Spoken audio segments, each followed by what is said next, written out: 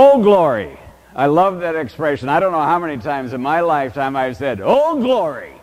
Well, this morning the homily is on the splendor of the glory of the Transfiguration of Christ.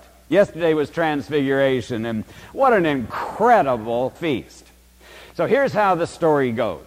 One day, Jesus was walking with all 12 disciples, and they were just chatting as they normally did as they went along, and Jesus, turned to Peter, James, and John, and he said, fellas, I want the three of you to come in with me. We're going to go on a hike. And so the others were a tiny bit offended, because often those three got taken and the others didn't. Well, this is one of those days when Peter, James, and John were selected from the others. And so the other 9 stayed down, and Peter, James, and John and the Lord started on a hike up Mount Tabor. It's not that bad of a hike.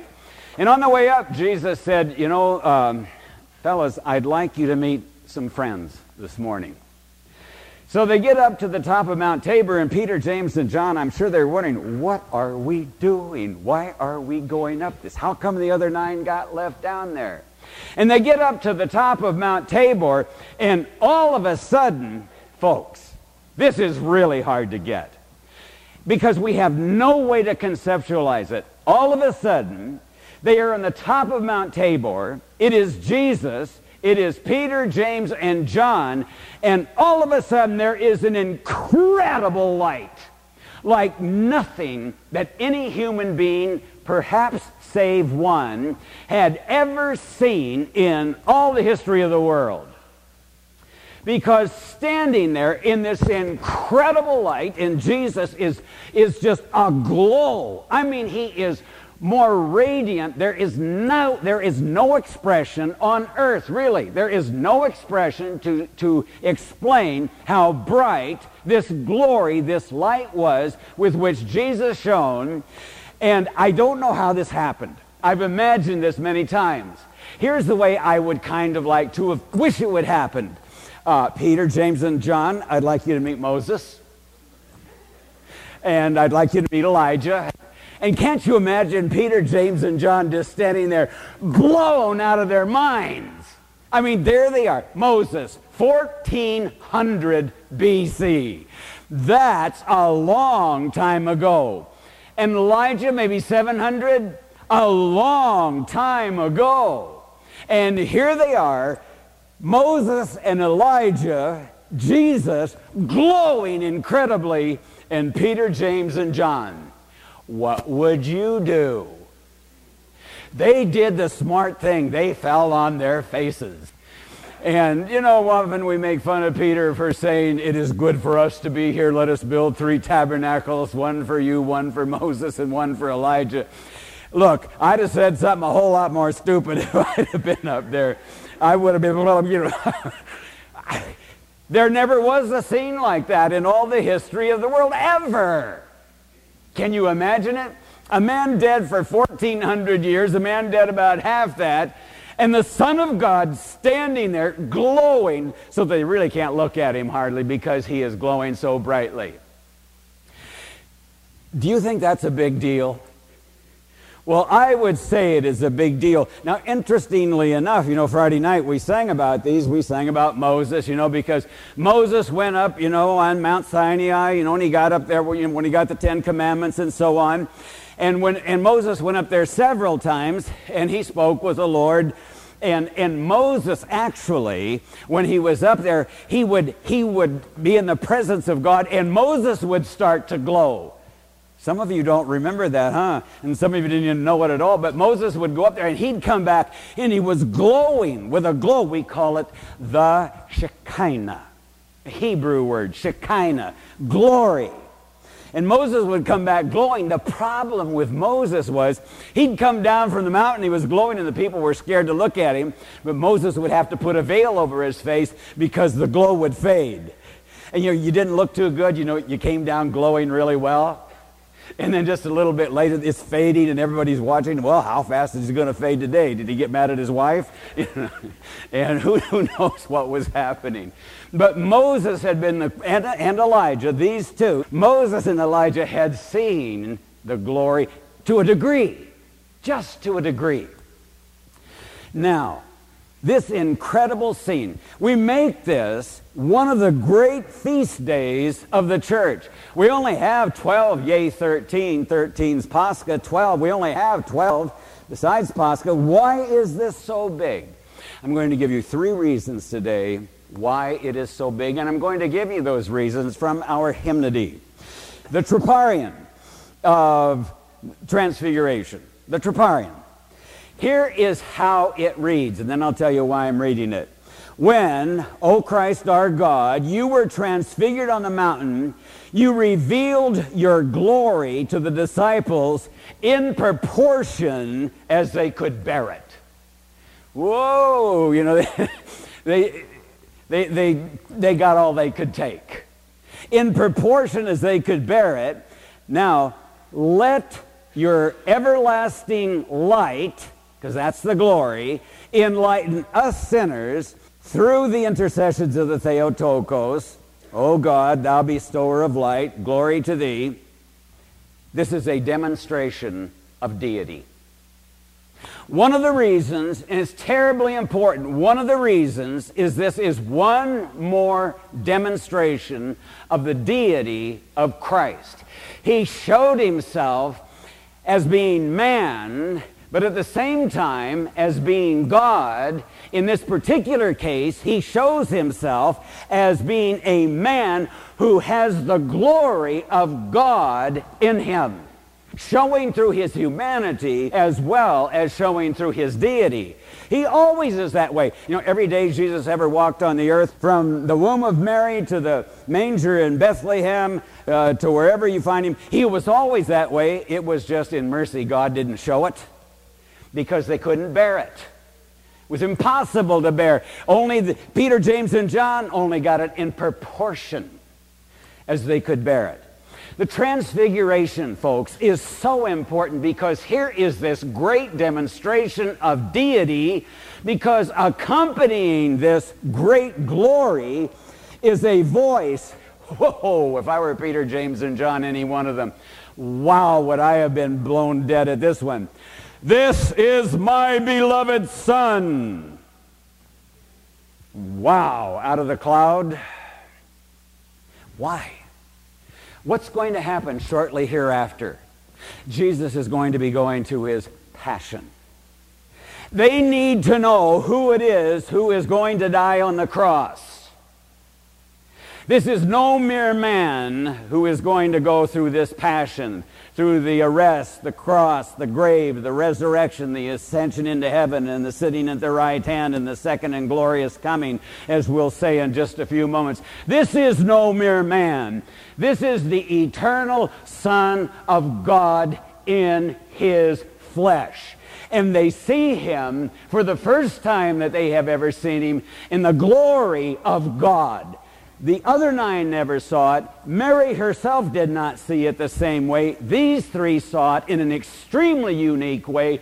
They saw the glory of God in the humanity of Jesus Christ and understood this one was truly the Son of God. And this testimony needed to be given before his passion. And Peter is going to go back to this and demonstrate this, and so is John later on when they write, to show that they were affirmed of who he was because of the Transfiguration. First, a demonstration of his deity.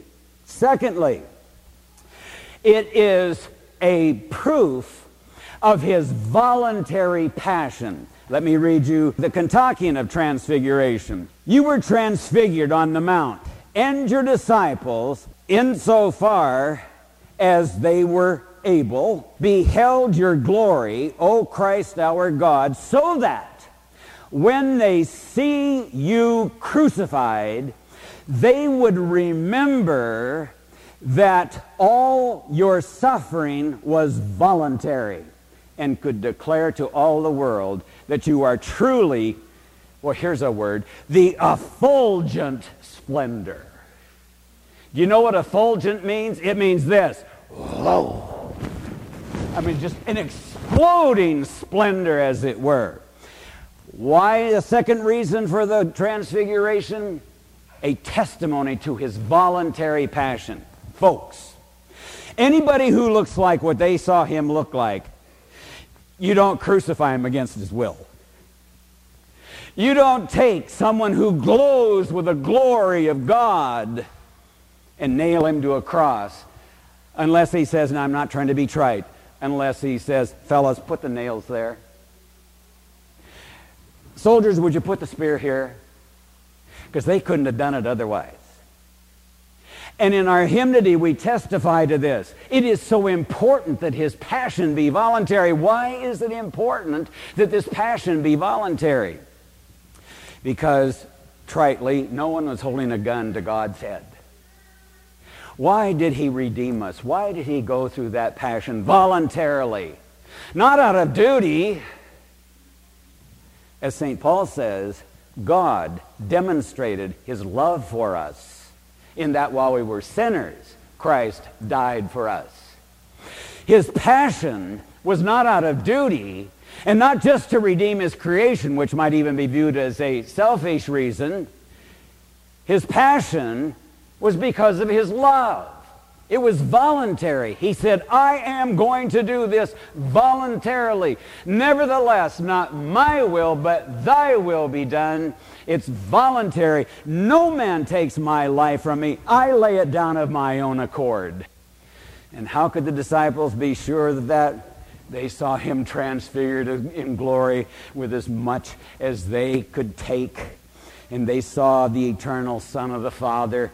They heard the voice from heaven, and they realized who this one was. And when they saw him on the cross, they could say to themselves, no one could take this from him. He gave it of his own accord. And the testimony is not just for them, but it is for us, because his passion was voluntary for you.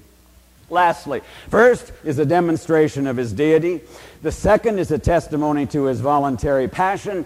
And thirdly, I don't mean this to be trite, but it's just so easy to do it this way. It was a preview of coming attraction. Because what they saw on the mountain is what you are to be for all eternity. Says St. Paul, 2 Corinthians 3:18, and you all, you, the Corinthian believers, you know, the Corinthians weren't the coolest Christians that ever lived. They probably got chastised more than anybody in the whole New Testament. And he says, you Corinthians, you all with unveiled face, beholding as in a mirror the glory. That's that Shekinah. That's that transfiguration light. That's that effulgent glory. Beholding as a mirror the glory of the Lord, are being transformed into the same image from one degree of glory to another. Wow. So what Peter, James, and John saw on the mountain was not just something for them, and not just something that the nine would never see, because the nine would see it. The three, of course, saw it, but you are going to see it. You who are in Christ, you are going to see it. It is a preview of what you are to be for all eternity. Now I'm dead serious. These deacons whom I sometimes persecute, they're going to glow with glory for all eternity. They're going to look even more so than that. Peter, James, and John could only take it as in proportion as they could bear it. But in eternity, they will glow. You will glow with the glory of God. We have a name for that. We call it deification. Because we partake in the very glory of his deity. We as human beings, not becoming God, but partaking of his glory for all eternity. And Peter, James, and John got a glimpse of it on the mountain that day. Oh, they were on their faces, but they saw enough to know what was taking place. And so here's the splendor of the glory of the Transfiguration, this marvelous, marvelous incident in the life of Jesus. Even incident trivializes it. It's infinitely more than that. And these three disciples and apostles, on their faces, meet Moses, they meet Elijah, they hear the voice of the Father from heaven, and they are given, amongst other things, a demonstration of his deity, a testimony to his voluntary passion, and a preview of coming attractions for them in glory and for all of us. No wonder they could preach the way they did. They saw something. They saw something that irrevocably changed their lives. Now, what you want is to see the same thing. What you need today is a glimpse, at least. At least a glimpse. Even in the rest of this service, pray in your heart to God. God, give me a glimpse. Give me a glimpse. Don't you want that? Don't you want the glimpse? Don't you just want to see just a little bit? As much as I can bear? And you say, well, I can only bear about this much. As much as you can bear. But pray that he will give you a glimpse of the glory, of the splendor of the Transfiguration. It will give you confidence in his deity. It will give you an encouragement in his voluntary passion. And it will give you a vision of what is to come.